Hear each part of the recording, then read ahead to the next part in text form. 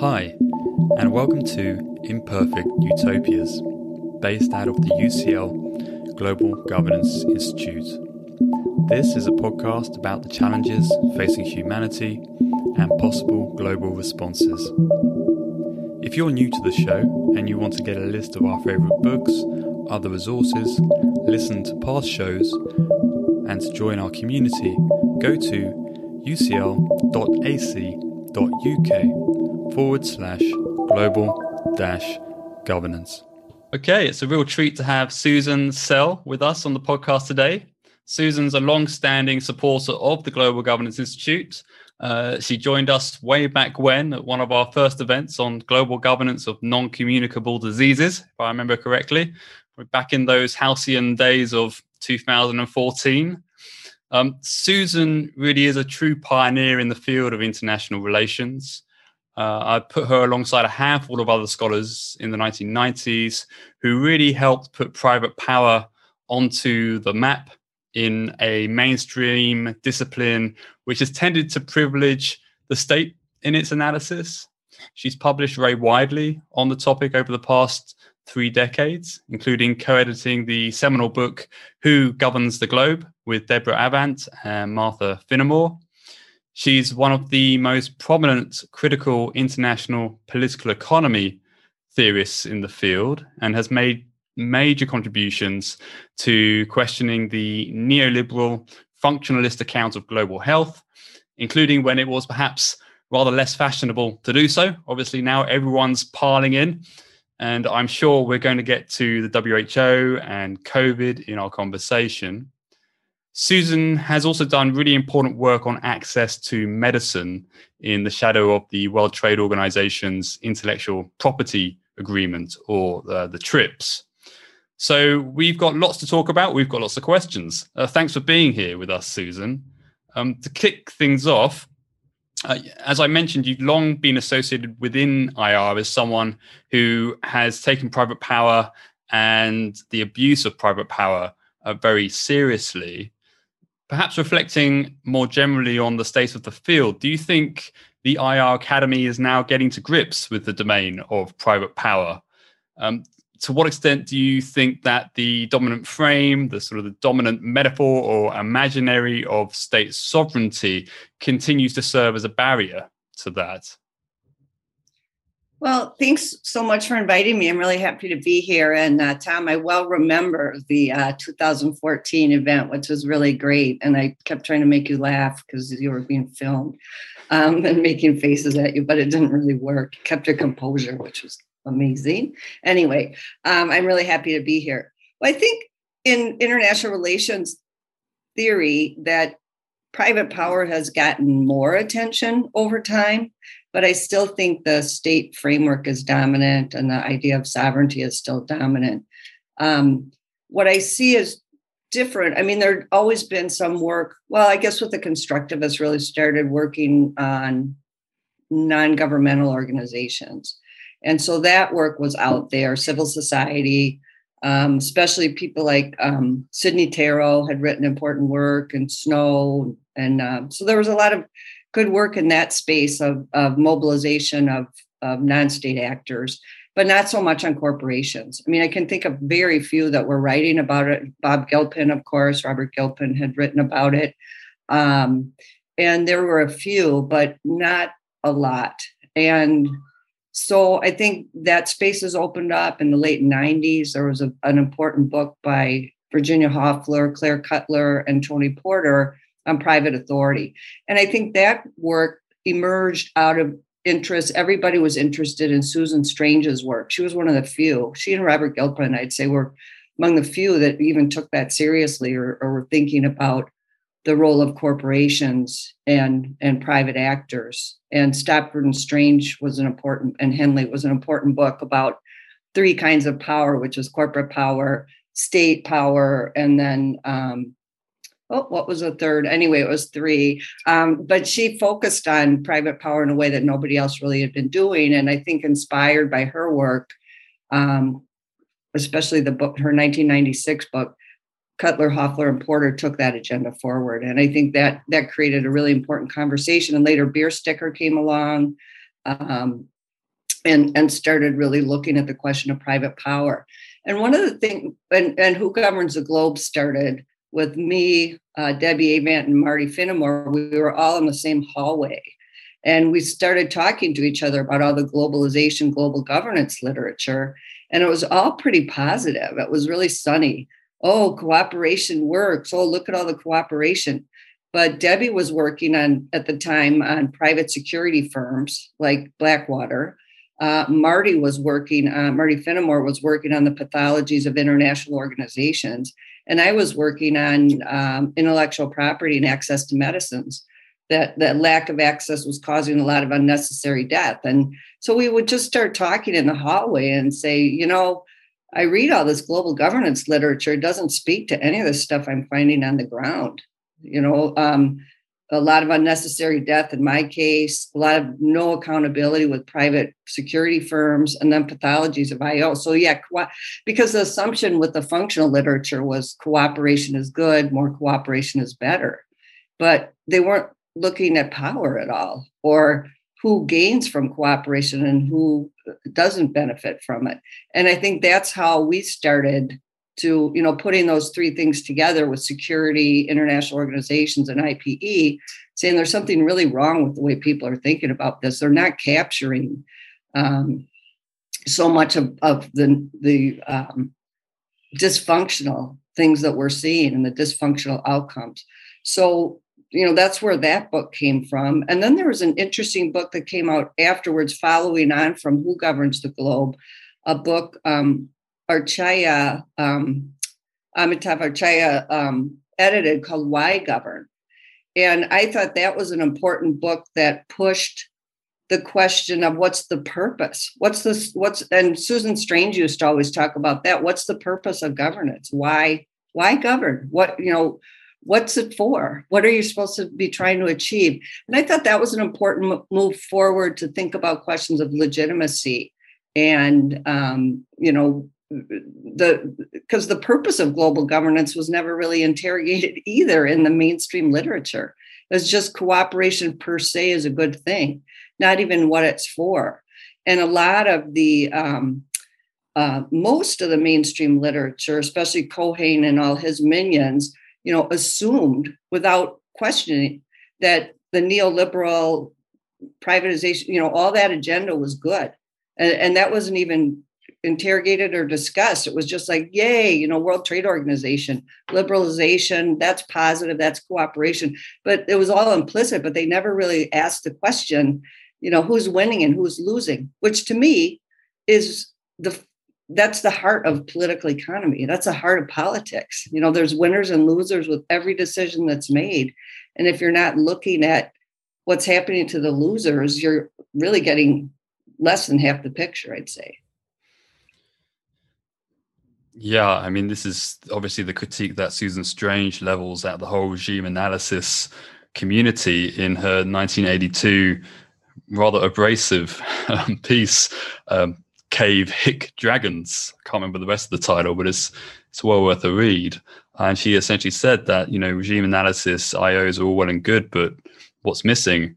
And, how did we arrive at this institution? How is this masking some of that value power conflict that you're pointing to? Of course, then you have Barnett and Duval's book in 2005, right, which kind of opens up that whole power and global governance agenda, which is really helpful. But it has struck me as something slightly peculiar that doing research into this space, it is sometimes a bit of a process of excavation. And there have been people like Jim Rosenauer, like Robert Cox, like Overbeek, who were pointing the finger at illicit covert activity, the dark underbelly of global governance, private power. But it seems as if a lot of that agenda just got swept to the side for a long time. And Phil Cherney had important stuff in that space too. I'd say Rosenauer, Cherney, or Cerny, however you say his name. They were asking those questions, but it did get swept to the side because of the dominance of the neoliberal institutionalist agenda. We see some of that now being revived, I think, in contemporary debate, particularly perhaps in historical context. looking at the role of private power going back, centuries, looking at the role of the East India Company, for example. Of course, also the work by Craig Murphy and others looking at those dynamics. So it has been part of the conversation, but it hasn't really been in the mainstream. Do you think its time has come? Well, I think it has, but I thought it should have been for a long time, and it really hasn't. But I just was asked to review a book for Perspectives on Politics that I haven't received yet. This was like yesterday, and I was really excited just to see that such a book exists. And it's called Billionaires. And it's really about the role of billionaires in world politics. So there's a chapter on George Soros. There's a chapter maybe on Bill Gates, who we'll get to in a bit, I'm sure, talking about the WHO.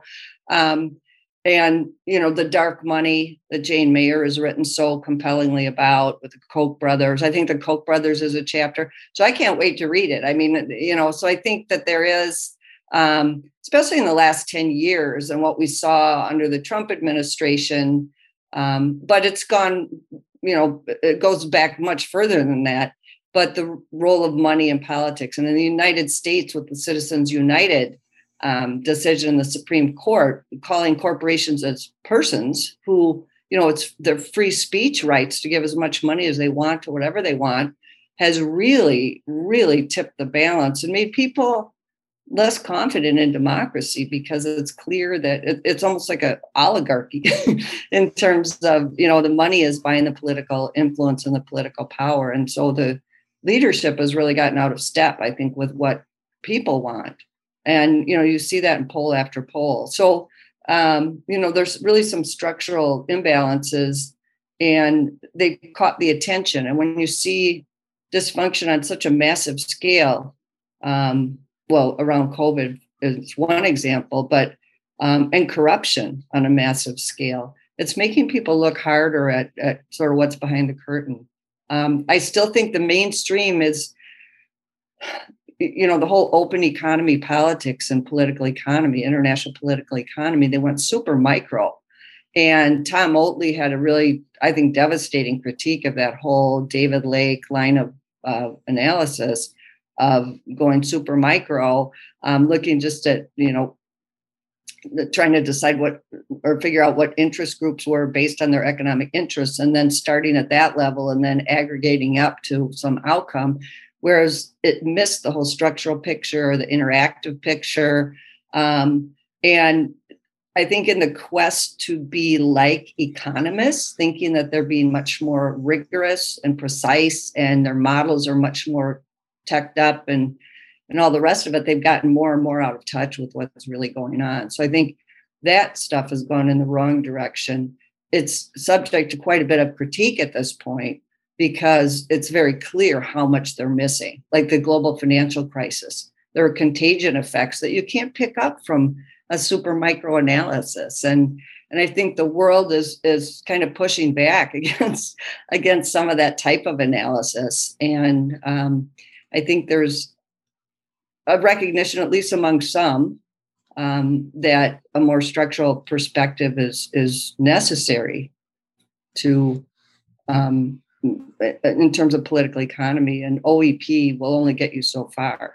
And even historical institutionalism, there's been a really strong revitalization and development with the work by Henry Farrell and Abe Newman. Their weaponized interdependence stuff is just brilliant. But the weaponized interdependence argument does bring power into it, which is really important. But a lot of the other historical institutionalist literature, again, doesn't, to me, take the big structural power picture seriously enough. I mean, it gets you so far, but it suffers, I think, a bit from what the neoliberal institutionalists suffer from, which was proceeding as if the parties were relatively equal. And it's just who has the better regulation, who has the better legislation, who has the better way of dealing with competition policy, and that's going to prevail. Well, that's true when you're talking about the US and the EU, but when you're deriving analyses of global politics based on the US and the EU and maybe Japan back in the day, which is what neoliberal institutionalism did and historical institutionalism does to some degree, you're going to really miss the the pervasiveness of wildly asymmetrical power and the outcomes that come from that you can't really explain by the excellence of their regulatory framework or how strong their institutions are. It just doesn't capture that at all. Gabon could have the best legislation or regulation in the world, but it's not going to prevail because it's Gabon. It's not one of the big powers. So I think that's where, and I always found Susan Strange so interesting because she was a funny combination of realism, meaning state power, the powerful states get their way, but also looking at non-state actors, business in particular, and the role of corporations. So she was a really interesting combination that I think opened up a lot of, and she was ahead of her time, certainly on the casino capitalism and the GFC. It still has a lot to tell us. But she was one of the few that combined realism and, without being a Marxist, combining realism and the focus on power and asymmetrical power, but also then with non-state actors. So that's why I found her work so inspiring. There does seem to have been a bit of a retreat from the macro systems perspective, but perhaps that is being revived by Oatley, which I think is a fantastic piece, and the weaponized interdependence as well. Also people like Shahar Hamari are doing really interesting work on global governance through state transformation. So I really think these are important interventions in pulling back and saying, look, what's the big structural picture? And they have different ways of doing it, but I think the work of Oatley, Farrell and Newman, Hamari are really offering very important interventions that open up a lot of questions and a lot of research agendas for people in a way that speaks more to the pathologies of our time. And I think they're helpful. As contrasted with, I'm sure it's all it is, but there's a fad going on now in the United States, political science. It's all about experiments and going even more micro. So I'm more interested in looking at structure and then trying to trace the mechanisms where structure becomes translated into the micro, and then things at that level feed back into the structure and lead to structural change. So it's that movement, it's that dynamism. And people like Dan Nexon and Patrick Jackson have done a lot of work on process ontology, and I think that has a lot to tell us as well. So they're very different ways of thinking about things, but to me, what's exciting about all those things I'm mentioning is that it's opening up a lot of different agendas for younger scholars. Because I can't tell you how mind-numbing it was during the 1980s as a graduate student to have to deal with the neoliberalism, neorealism debate. And then in the 90s, it was constructivism versus rationalism debate. And at the end of each of those decades of a lot of wasted graduate student time, the main protagonists of those debates say, oh, there's really not that much difference, or we can find ways to work together, never mind. And then it was on to then it was OEP, in the 2000s. So, I get a little tired of that. And I also appreciate that old essay by Susan Strange you mentioned about these fads. And they just completely dominate the mainstream. And to me, there's so many missed opportunities around those kind of fake grand debates. There's some stuff at stake with them, but boy, oh boy, what a waste of time a lot of that stuff was. I mean, constructivism has been a positive, it gives all these perspectives offer us something, right? I'm completely let 100 flowers bloom, look for the right tool for the job you're doing. There's nothing inherently better or worse about any of the methods or the theories or whatever, but what's your question and what's going to give you some purchase on that question is, I think, a better way to think about it. And that's why those big debates, Mearsheimer versus, I don't know who else, but versus a lot of people, I guess, but that they just get sort of stuck and they block thinking. I mean, when I was at Berkeley, I studied with Ken Waltz, of course, the neorealist guy, and Ernie Haas, who was my supervisor. And Haas was much more of a constructivist. He called himself a pragmatic constructivist, but he was the role of ideas and believing, interested in change, explaining change. And then Waltz was, what are all the things that endure? And, as graduate students about to take the international relations comprehensive exam, we're like, oh my God, who are we going to make mad, writing these exams? But, I learned both of them had a lot to offer, and they weren't stuck in some grand debate with each other.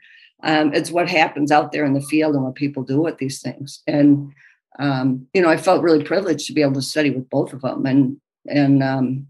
But to define a whole field by one debate, they last like a decade. It's like, oh my goodness, it makes it, it just closes off a lot of conversations. So what I find exciting about the work I've been mentioning today is how it's opening up a lot of research agendas. And there's a lot of exciting directions to go that feel more vitally connected to the world, instead of just, writing for three fellow scholars who, in these sort of inside baseball debates, which I'm not that interested in.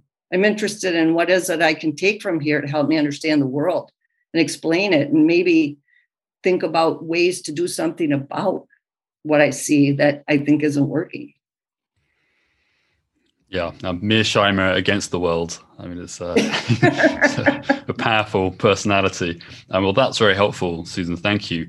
I know Jess has got a question, so do come in, Jess.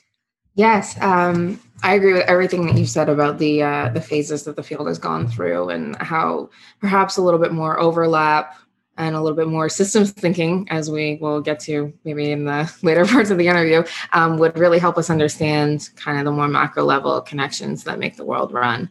I was also of the mind that the field itself is very white dominated and dominated by a lot of men. And you yourself was a great inspiration to me as I was in undergrad and in graduate school, as you were frequently the only female scholar on my reading list. So it's very exciting for me to interview you today.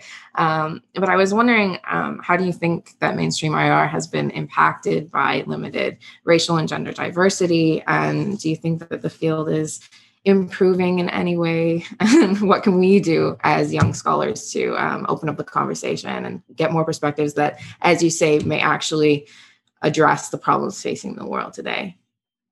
Yeah, I mean, I think it's a good moment for that. I think the field has been terrible in terms of racial and gender diversity. And I remember many conversations with Debbie Avant and I talking, where we'd be the only women on a panel, the only women, and in her and national security, it was all white men. And so she was a real pioneer in being a woman in the national security area.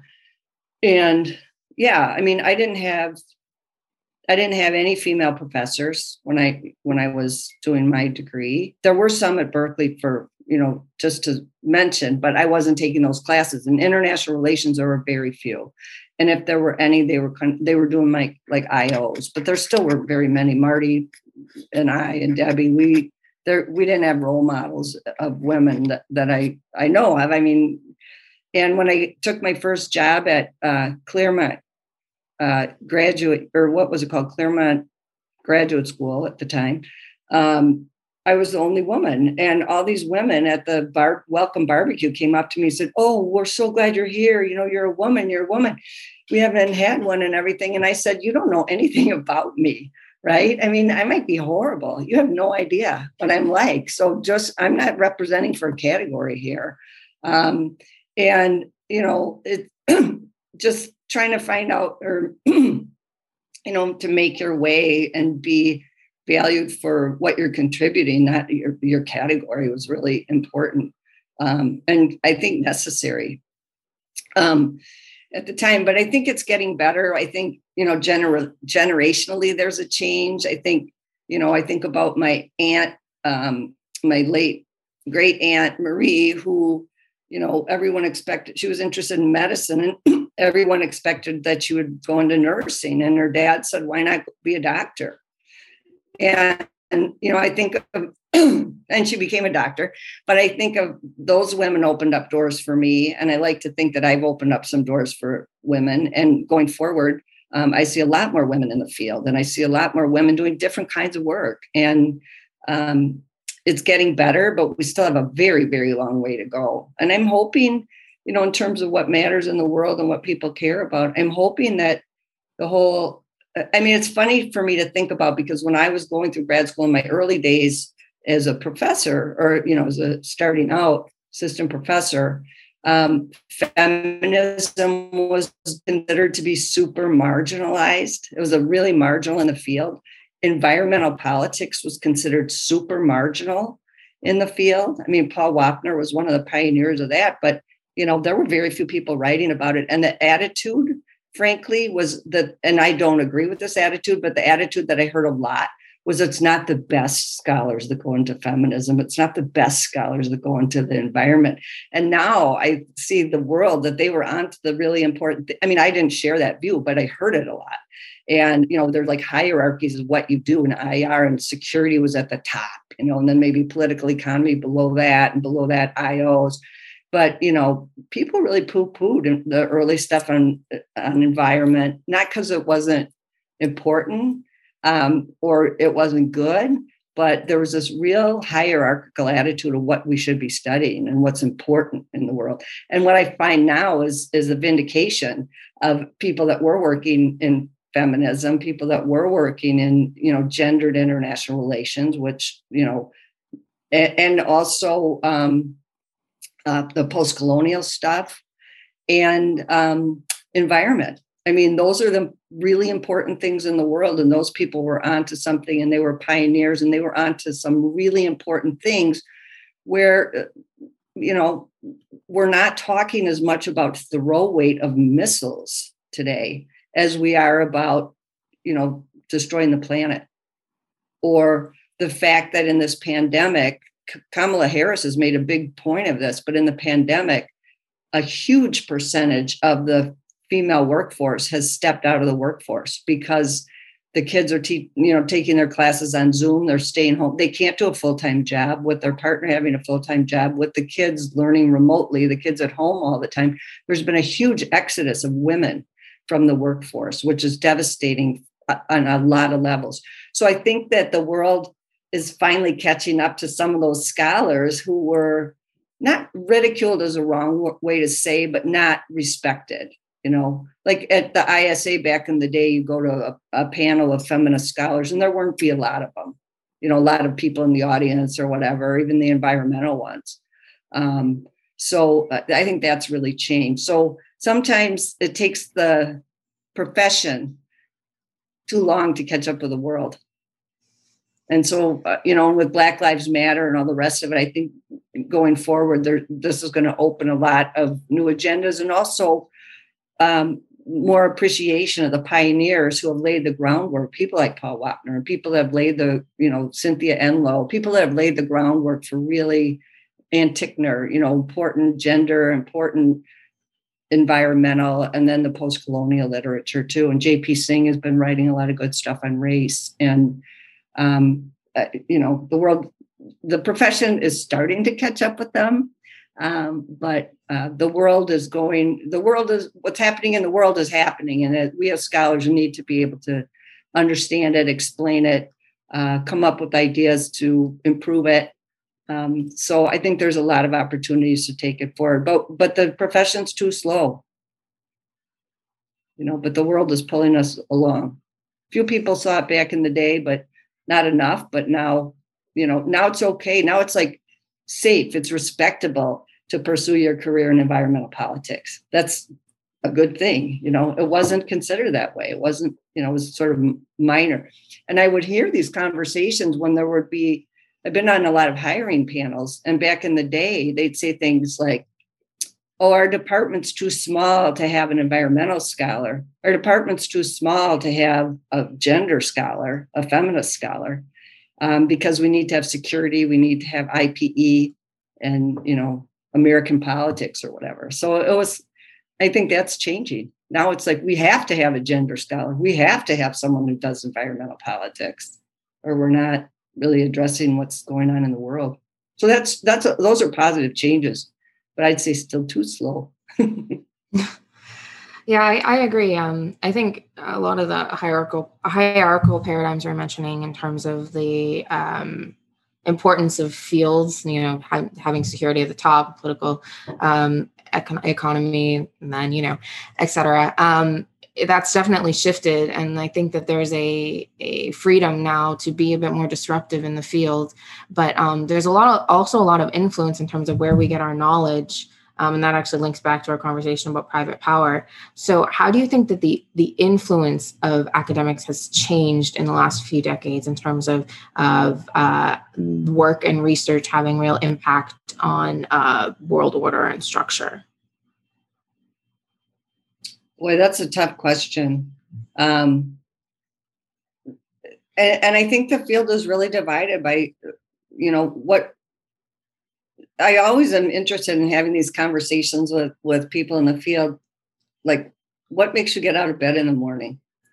And I find that a surprising answer. Sometimes people whose work is very, for lack of a better word, woke or very, critical or whatever, they might tell me that their interest is to get the top 3 people in the field to read their work. When I assume that they're writing that way because they actually want to make an impact in the world. And then some people that are writing things that I might consider more inside baseball want to have an impact in the world. And, I think that in IPE, the OEP stuff has just made itself more and more irrelevant to policy and more irrelevant to understanding the world. Going in the wrong direction if that's the impact. But if you want to have a super teched up model and be kind of a, wannabe economist or something like that, then maybe that's an important thing to you and you want to have a really, really rigorous model of something.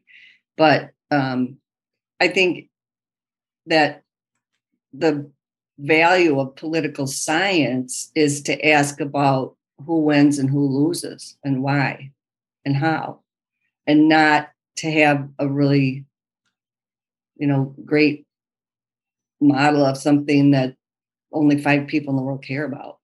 So, we get it more and more rigorous. And so I think there's been a lot of professional socialization that has been not helpful in terms of having an impact in the world. And, but it's true. I mean, I understand why political scientists would want to adopt all the methods and logic of economics, because it seems like economists get a seat at the table and political scientists really don't. So I can see that. But then, the value of what that contribution is, I think is maybe it's not, I think, putting our energy in the right place of what the superpower of political economy is, as opposed to the superpower of economics, in terms of rigor and all that. But I mean, I'm not saying political economy is not rigorous, but it's the questions we ask and the things we're concerned about. And I think political science is about power and who has it, how it's used, who benefits from it, and who loses from it. And whether that's power of the fossil fuel industry, gendered power, post-colonial power, power of the Koch brothers to shape elections and outcomes. I think that's the stuff that we're good at and the stuff that we should be looking at. But, I would be fooling myself if I were to say that I think political scientists have had a huge impact on policy. I mean, we try. I like to think conversations get changed as a result of it. And I think that matters a lot. I think that really matters a lot. How you frame issues matters a lot. I saw that looking at intellectual property, when intellectual property owners were successfully able to frame it as a trade issue. All of a sudden, they had access to all these institutions that actually had clout, that it completely changed the landscape just by connecting those two and saying this is a trade issue. And then I think the Access to Medicines campaigners have had clout by framing it as a health issue. Now you can't have a conversation about intellectual property without talking about public health. So I think people can make a difference, and the way we think about things and talk about things and frame things can really change the agenda. And I think that's very powerful. And even changing the conversation is important, even if it takes too long for the world to change in ways that save the planet, or make sure everybody's got access to healthcare and medicine that they need, or it's still I think putting their energies in the right place, even if change doesn't happen fast enough. I think it's important to get out there and participate in that conversation. Yeah, it's an interesting question to ask. Who is the Amartya Sen or the Peter Singer of international relations? And as you say, it's also, I don't know what Paul Wapner thinks, whether he feels vindicated, but it is a bit of a tragic vindication when we think that over half of all CO2 emissions have been emitted since 1990. So we just weren't paying enough attention to the science there. There's quite a serious lag effect, both in the science and in the orientation of the field, perhaps.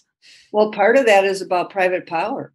Part of that is about the power of people like the Koch brothers and all the money that the fossil fuel industries put into climate deniers, how they co-opted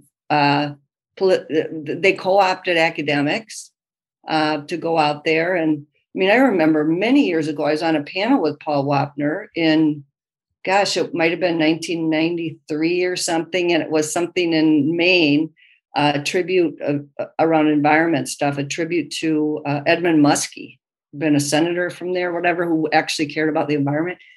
And it was on a couple environmental panels because I'd written something in 96. So I ended up on some environmental panels. And I was at this one where a young guy, he was the father of an infant or a little baby, and he was a climate scientist, and he was someone who was sounding the alarm. And he had to spend an entire year of his life while he had a new baby at home, traveling around the world defending himself because these editorials in the Wall Street Journal were ripping him by name. And this was in the early 90s. So that was he was almost in tears telling us this story. Like, when you're an academic, this isn't how it should be. And he had science on his side and everything, but this very powerful, very well-resourced campaign against him personally for being right about climate. It was harrowing to listen to his story. And that's been going on. That was early days, but they kept with that strategy in the Wall Street Journal editorial page. And it was national, and they just trashed him. You're a young assistant professor somewhere with a new family, and you have to spend your career not doing the science and not doing the research, but getting out there and defending your work. It was shocking to me, but that's been going on since. What's interesting to me now in the environmental space is how investors are saying, we're not going to invest in coal anymore. It's money that's changing it at that level. People have been out there trying to persuade and doing good science since they found the ozone hole, for Pete's sake. A long time ago. First Earth Day was 1971. And look where we are, bushfires, catastrophic tsunami. It's just insane. But we've been way too slow. But part of that, again, is private power. They have put a lot of money and a lot of muscle. Same things happen in the pharmaceutical industry to discredit alternative arguments, discredit science. And, the fact that climate denialism, Boris Johnson, Donald Trump, they figure this is where my bread is buttered. And Scott Morrison here in Australia, who actually brought a lump of coal to Parliament, talking about, it's shocking, especially Australia, which is at the pointy end of climate change with the droughts, with the fires. Even the sea rise. So, and the bleaching of the Great Barrier Reef, one of the world's biodiverse, magic kingdoms, bleaching. And, to have climate denialism here is really, it's quite something. But that's how powerful that private campaign funded by fossil fuel industry has been in creating this alternative reality that's politically convenient, but ecologically disastrous. Yeah, well, let's get into that a bit, Susan. So, I mean, a lot of your work has been on sort of looking at the micro politics that underlie private power and how it's exercised, particularly within domestic settings. You have this great kind of framing of going granular, how these actors will circumvent and shift away from public forums and really operate in the shadows. And indeed, there was an article today in The Guardian, some leak revealing that Monsanto or Bayer now have been pressing the US Trade Office to force the Mexican government not to ban glyphosates. So it's very interesting dynamics, very hard to research though, perhaps one might suggest, but you've had a good stab at it. And I mean, thinking about your research on access to medicines, why is it that these international instruments like the TRIPS agreement really do end up being pretty ineffectual in preventing health harms? There's probably a range of different factors. I mean, which one would you weight as perhaps most significant in terms of trying to really understand why these international agreements, these international organizations just fall down when it comes to actually to protecting these vulnerable groups and ensuring they have access to basic public goods, including generic medicines? Well, I mean, I would go back to the question of asymmetric power, and I go back to the question of private power. And, because I'm often the only political scientist on a panel of lawyers. And I can't tell you how many times lawyers are sitting there, and God bless lawyers, right? They've got their superpowers and they're important, and they've been very important in the Access to Medicines campaign. But some of them will be looking at the black letter of the law. Look, Article 7 and 8 of TRIPS. It's like, for national, for development and technology transfer. Why don't they use this? Why don't they use compulsory licensing? Why don't they use all these flexibilities? And my answer usually just has to do with the fist and the pounding. But here's where sovereignty does matter, because you need, as a private actor, like I'm a pharmaceutical firm, I need the United States to represent me in the WTO, in the WHO, right? I can't just walk in there and say, yay, you have to do what I want.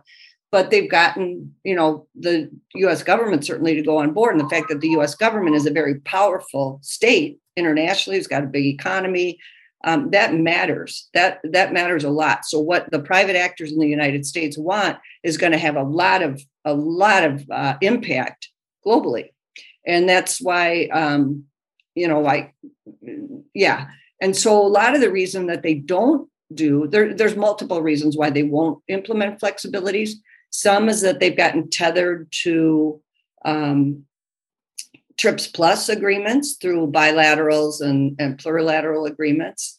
They're asked much more strict requirements that are way beyond what TRIPS requires them to do, and remove flexibility. So that's one reason. But another reason is that it's usually trade ministers that are at the table and not health ministers. And when they can say, well, we're going to get market access for, for other goods and the things that we export, we can bite this bullet, because on balance, it's going to be better for our economy. They can be promised carrots. Foreign investment will invest in you if you adopt high intellectual property protections. And I think in the case of Jordan, that was one of the first bilaterals that had really stringent intellectual property. I think what happened is they did get investment, but it was all subsidiaries of multinational corporations that were in pharmaceuticals that were controlled in the United States. So yeah, investment, but what are the spillover effects for the economy at large? Is technology being transferred? Probably not. Another big issue, I think, around why they don't is because a lot of the development pathway in the last 10 years anyway has been to be part of a global value chain. And if you want to be part of a global value chain, one of the requirements for that may be that, well, you better protect intellectual property. Do you want to be part of this global value chain, even if it's going to be at the bottom end of the manufacturing and not get a huge amount? Well, it's better than what we had. So, I'm not going to make them mad. I want to be part of this global value chain. I want to, and then there are some cases in which China, for example, has gone pretty much whole hog on intellectual property protection. Now, if you listen to U.S. policymakers, they'll say, oh, no, they're stealing all our stuff and they're cheating and they're not respecting it.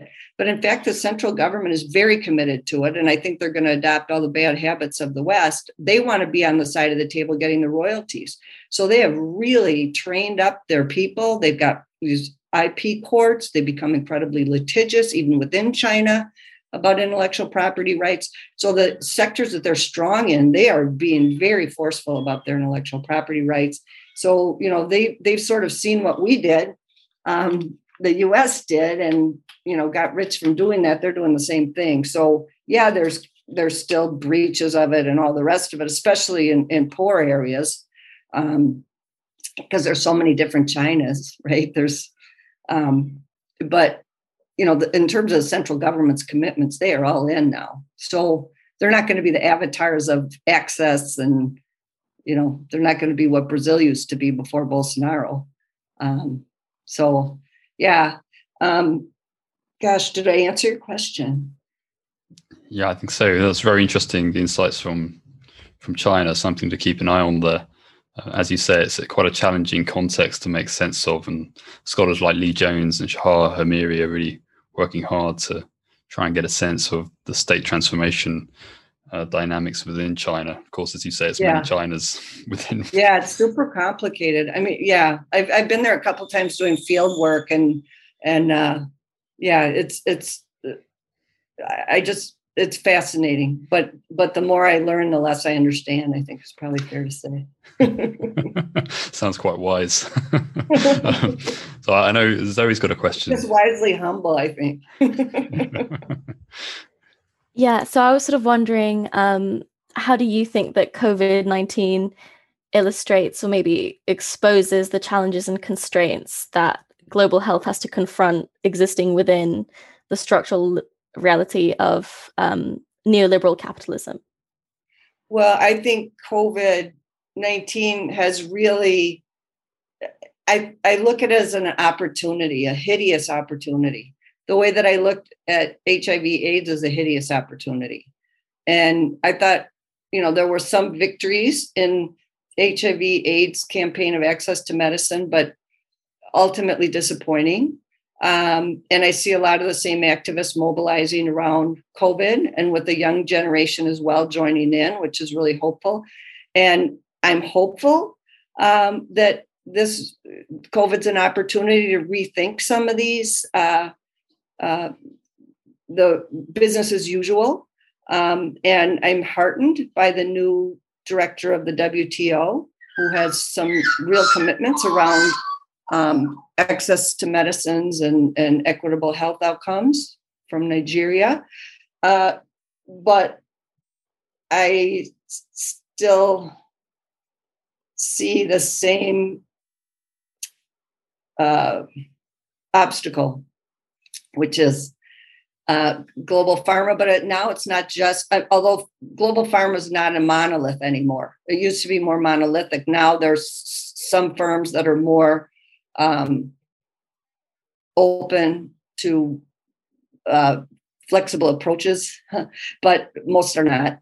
Most are interested in the profit. And some will say, well, we'll give you a low price during the pandemic, and then after that, all bets are off. Well, that's not sustainable. But the fact that all these, powerful countries with pharmaceutical manufacturing capability are resisting a waiver for COVID products is really not surprising, but I find it horrifying. This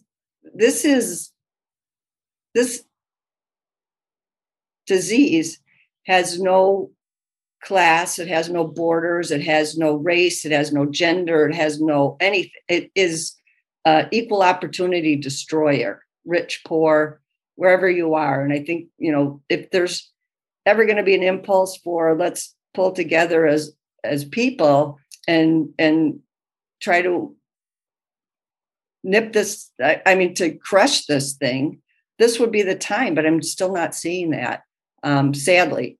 And there are a lot of things that have changed. I'd say, I think 21st century capitalism is super different than the neoliberalism of Reagan and Thatcher about privatization and all the rest of it and deregulation. Now it's really about financialization, which is bad for innovation, but pharmaceutical firms now are spending much of their money in buying back their own shares to keep the price, the market value inflated, because executive compensation is based on that. Most of the big pharma firms, about 96% of an executive's salary comes from the market value. So the incentive is to keep buying back these shares, not reinvesting in the company, but buying startups that have a blockbuster, or buying, just buying up things, not innovating, and to keep the the value of the share price up, which is that's the incentives for the executives. I don't blame them. This is a structural problem. Financialization is a real structural problem that's harming innovation and harming competition.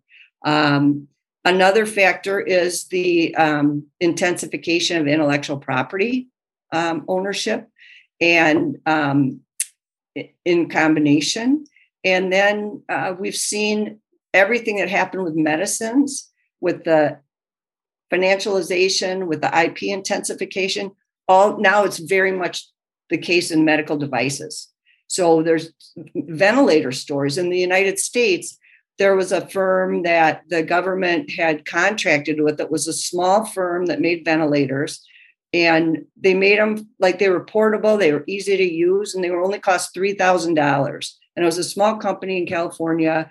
They had a really good product. They got a contract with BARDA, which was a biological, I forgot what it was, but the government, biological defense agency, whatever that is, research and defense agency.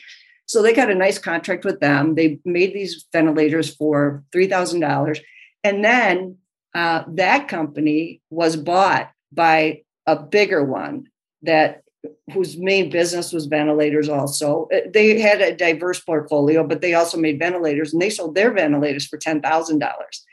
And they went and asked for a higher price from the US government for the ventilators. They bought up this little company that was making a good product for significantly cheaper. And then they said, well, this isn't a priority for us anymore. So all of a sudden the US didn't have ventilators. They didn't, that they contracted. And the reason that firm had bought the little company was because of the competition. And they didn't want to lose their $10,000 per item. So they bought up the one that sold them for $3,000, which was actually a better mousetrap for the COVID thing. And that meant no supply. So, killing competition is a big problem. There's a lot of monopoly power that needs to be addressed. And so, structurally, I think the really big differences are financialization, intellectual property intensification, and then digitization, which is a whole nother factor. But all these things have changed even non-digital businesses. They've changed non-intellectual property intensive businesses. They've changed banking and finance in incredible ways. There's a very good book by Walter Matley called Darkness by Design. And it's all about how the use of algorithms and high-speed computing basically destroyed the New York Stock Exchange. And now it's dominated by a handful of banks instead of the old boys version of the stock exchange, which is a bit more equitable and not dominated by top firms. So there's a very good article or concept that a guy that founded Acer Curtis wrote about the smile curve in economics. And I think that tells us a lot about what's gone wrong. And in the smile curve of economics, if you think about a smile, on either corner of that, the top corners of that smile are dominated by intangibles. So it's brands, intellectual property, R&D, and then on the other side would be marketing, distribution, et cetera. So at the bottom of that, and in those areas are super economic concentration. Just a handful of firms dominate those ends of the smile curve. At the bottom of that smile curve are workers, and there's a lot of competition there for cheap labor in these global supply chains. So, Foxconn, they get pennies on the dollar for every iPad or Apple product that they produce, iPhone. They get pennies on the dollar. Apple gets a lion's share of the money. And one thing that's happened, because everyone now is also talking about shocking levels of inequality that have not been seen since, 1890s or something, maybe worse. What's happened is that smile has gotten steeper. After the war, after World War II, up until about mid-1970s maybe, the differential of value between those at the top of the smile curve, owners of intellectual property, for example, and those at the bottom, workers, because there were unions, that smile was not so steep. And executive compensation was not stock-based. It was performance-based. Is your firm diversifying? Is it selling good mousetraps? Are people buying them? And then workers were paid living wages. That is all gone.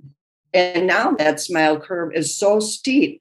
And it also has exacerbated inequality and the concentration of wealth at the top 0.0001% and immiseration at the bottom. And I think these big structural stories are part of, we hear, everyone's worried about inequality. Everyone's worried about, why aren't they getting the vaccine? Everyone's worried, but they're all part of this bigger story. And until we start to address even things like corporate governance, how do you compensate an executive? Not by share buybacks. That's William Lazonick, and a very interesting economist. He calls it a license to loot. Loot your own company, focus on shareholder value, inflate the value by buying your own stocks back on the open market. So it looks like they're really in demand. And in the meantime, you're not reinvesting in innovation. You're not reinvesting in the company, and you're not investing in your workers. So, part of the smile curve and the concentration at the top means you want to have a very small labor footprint. You want to have a very small physical footprint because you can get much more money. You contract out all the other stuff. So you have these global value chains. You have Foxconn at the bottom. So there's no competition, not much competition at the top, but at the bottom, there's ultra competition to the point where people can barely live on the wages they get. So, unions, we need to think about that again. But there's some real structural pieces of this that need to be rethought, reimagined, and revised, or, tinkering here and there is not going to change this big picture. And I think the majority of people today feel like the big picture has gotten really out of whack and that it's not good for the planet. It's not good for humans. And so I think it's really important to have this big structural picture on top of which all this other stuff sits. And if you don't go deeper in terms of reforms, it's just going to be, rearranging the deck chairs of the Titanic. So I kind of wanted to just pick up on what you said about vaccines as part of that. I know it's just an example, but in terms of structural, how am I going to phrase this? In terms of structure of trying to fix that broader picture, what do you make of the way that vaccines have been distributed? Because on the one hand, you have the EU and the UK squabbling over, well, you said this and now I'm going to do that, and acting like children, basically. And then on the other hand, the UK having bought, just off the top of my head, 10 times the amount of vaccines they need to vaccinate the population, and saying, yeah, we're going to donate everything extra to countries that need it, which seems like a step in sort of righting structural inequalities and not quite leveling the playing field, but trying to level things up. How genuine do you think that is? Maybe I'm being a bit cynical, and sort of what do you make of that as a step towards having COVID-19 as maybe more of a hopeful, not business as usual? Well, that's not enough. Vaccine nationalism is a disaster, and most of the rich countries have way more than they need. And, that's partly what the waiver is all about. The waiver is not a panacea. The waiver is not going to fix everything. But what you do need to do, and what I think is important about the waiver, is to increase the production capacity. Because if the global South doesn't crush COVID, we're all going to get COVID. I mean, we are all in this together. There's no way. We've seen it. It's globalization. It's spread. It's everywhere. So the idea of the waiver is to relax some of or double down on the flexibilities, relax some of the TRIPS requirements to scale up production and manufacturing. That's the whole idea. We've had shortages partly because of supply chain failures, but we've had shortages and partly that's because of, there's a lot of patents on N95 masks, I'll tell you. And there's only about 4 big companies that make them. So, they're all part of this larger picture I'm painting.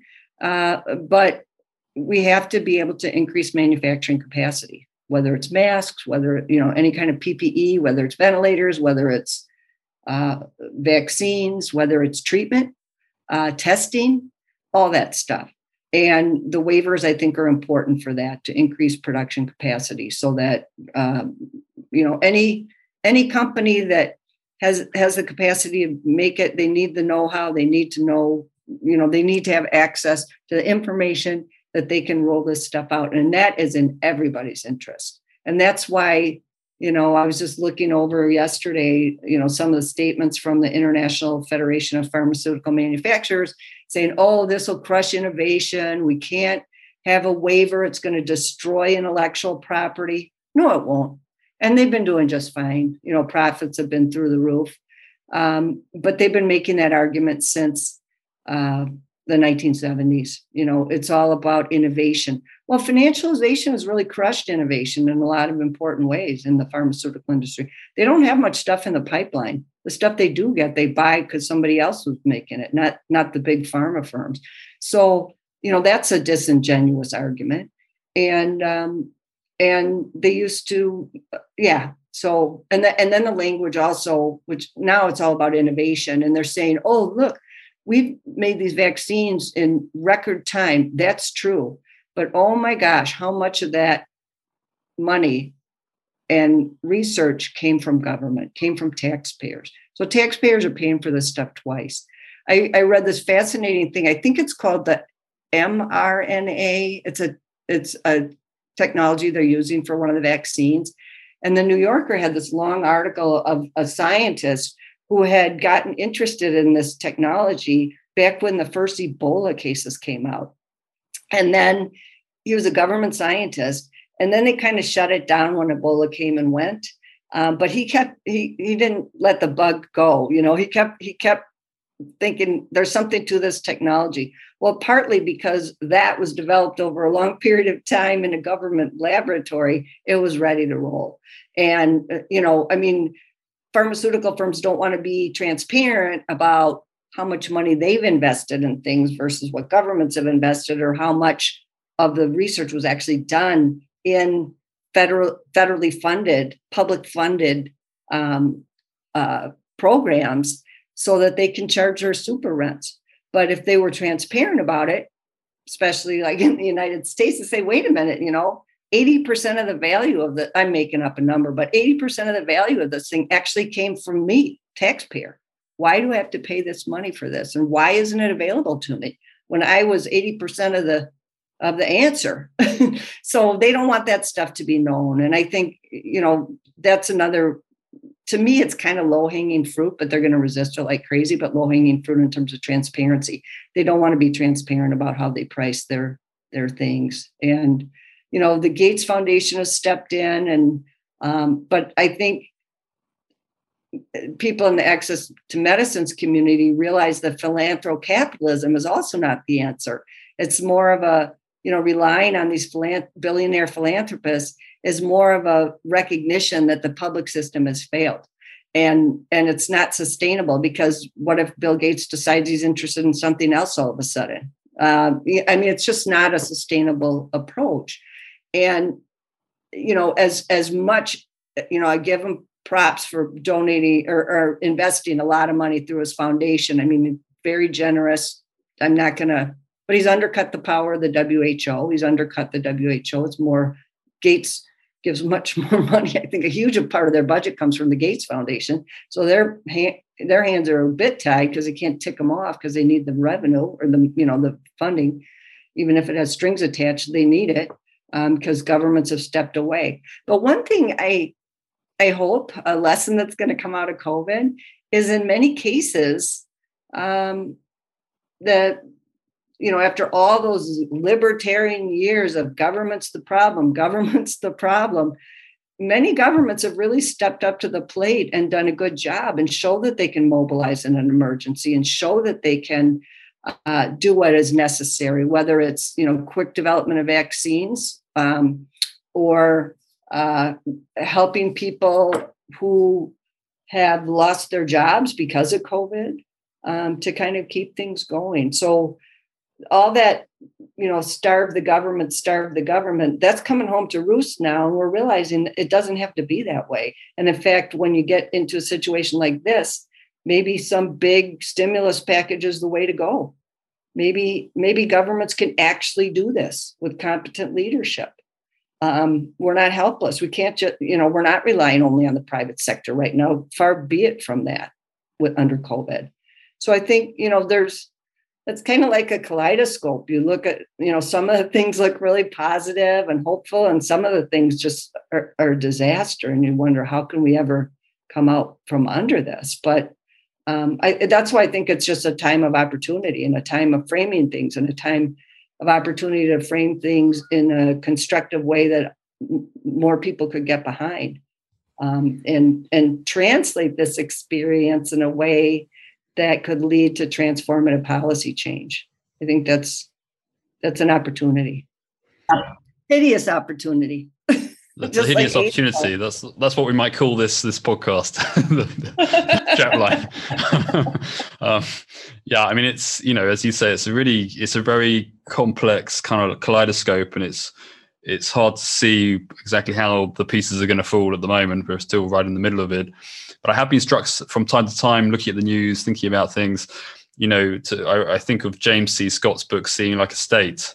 You look at the problem like a state, and you have this repertoire of possible interventions and solutions. Or you look at it like a corporation and a whole different set of heuristics and assumptions and salient landscapes. So how do we get all of these different actors to see the bigger picture? Because yes, I mean, some very high capacity states have performed well, but on the other hand, sometimes, closing national borders will have unintended second, third order effects. You will now see sort of food insecurity, of course, throughout Africa because certain supply chains have been disrupted and so on. So there's a role for the state, and there's a role perhaps for other actors operating at other levels in other domains. Okay, we're rolling towards the close. Thank you, Susan, and I'm so not much. saying that corporations are bad actors, but they've done some things that are really bad. Like, we need them too. But, whenever I hear a conversation end with the answer is public-private partnerships, I'm like, no, it depends, right? They can be harnessed for the good, but they can also do things that are very, very damaging and negative. Yeah, and the terminology of partnership obviously needs to be critically scrutinized in terms of what kind of symmetry is actually hiding there underneath that language. But I'm going to give the last question to Jess. So please, Jess. Yeah, thank you so much, Susan, for being here today. And just to close out, what is your verdict on the state of global political scholarship today? And what advice would you give for students who are thinking of pursuing critical theory as a profession? I would say that it's getting better.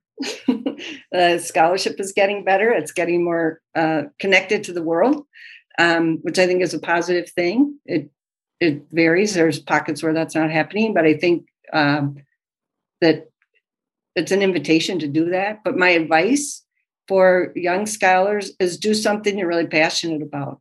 Find something you care about in the world and let that be your lodestar, rather than, what gets me out of bed in the morning is the problems in the world that I think are urgent. And how can I offer some insights into addressing them or making people talk about them differently or think about them differently. And That's what I find rewarding. I don't get out of bed in the morning because I really want to engage with this debate between 5 people on the merits of one particular way of thinking about the role of institutions, something like that. But I think you have to do something you love and be passionate about, because the academic route's a hard one. It's you get knocked back a lot. You got to be pretty tough. But if you've got something kind of burning in your heart that you really care about, it just keeps you going. Because there's boring times, there's times that are frustrating, there's times when that manuscript gets rejected. And there's a lot of those times. But I just think do something you're passionate about, find that, and then keep going. But I think critical scholarship needs to be informed by things in the world and not criticizing another scholar because you don't like their argument. I'm a big believer in empirical research. So, back and forth. You go back and forth from the theoretical stuff and then what you find on the ground and say, this doesn't make sense. Kind of like those early conversations that Debbie and Marty and I had about the things we were looking at. It's like, wow, this isn't the world they're describing is not the world I'm seeing. And that gets you started on a whole bunch of journeys. I'll tell you one more quick story, which has been a super fun thing for me. And when Owen Williams and I did a special issue of Review of International Political Economy on capitalism and structural kind of arguments about global health, that came out last year, and we had a really great review process. And the macro reviewer who reviewed the entire issue came back and said, and I have no idea who it was, but thank you, whoever you are, if you ever hear this. Our original article was, capitalism is bad for health, and this reviewer said, feudalism was bad for health. What's different? And that got me onto this whole journey of trying to figure out, because I was like, it isn't Reagan and Thatcher capitalism. That's not what we're looking at. This is not the neoliberal capitalism of the 80s and 90s. Something's different. What's different? So ever since I got that review, I've been reading what's new in the 21st century that's qualitatively different. What's changed? What's gotten things so dysfunctional? And in terms of inequality, concentration of wealth, bad outcomes for workers, across the gamut. And that's when I started looking at financialization, digitization, and I knew IP was a huge part of that, and the SMILE curve. So I'm still kind of working on that, what's new, but I'm convinced there's something new and ultra dysfunctional going on. And so I'm going to make it my life's work in the next couple of years anyway to keep pushing that question. And I'm so grateful that someone posed it that way to me in the review process, because I need to figure this out. So, yeah. Thanks so much for your advice. I think something I've always admired about political scientists is their just tenacity to the search for answers to questions that matter to them. And the pursuit of knowledge, I think, is probably what's going to maybe save us eventually from all of this. But, hopefully, my fingers are crossed. But it'll be cool if people start listening to science again. I'd really welcome that. Yeah, me too. But Tom, do you want to close out, or? Well, I think that's very sage advice. And I think scholars like Saskia Sassen and others have been pointing to the contours of what's new, perhaps in 21st century capitalism, but I'm not sure we've arrived yet at a definitive answer. So we'll be excited to see where you land on that, Susan. Look forward to staying in touch. And we'll also have to check in on COVID to see whether this horrendous opportunity is taken or not. It's a fascinating time, sobering times, but a fascinating one. So thanks so much for joining us today and for sharing all of your rich insights. Really enjoyed it. Well, thanks very much for your questions and comments. And I think I was just trying out for a slot in the speaker's corner at Hyde Park. One of those ranting people. I think I'm well on my way. We might call the episode that. That's great. Great to have you, Susan. Thanks so much for joining us. Thank you so much. And good luck, everybody. Stay safe, stay healthy. Thanks for tuning into Imperfect Utopias. To get access to all of our content and to stay up to date with future Zoom calls, workshops, and events and more, check us out at ucl.ac.uk/global-governance. If you like this content, please do leave us a comment and subscribe. Until next time.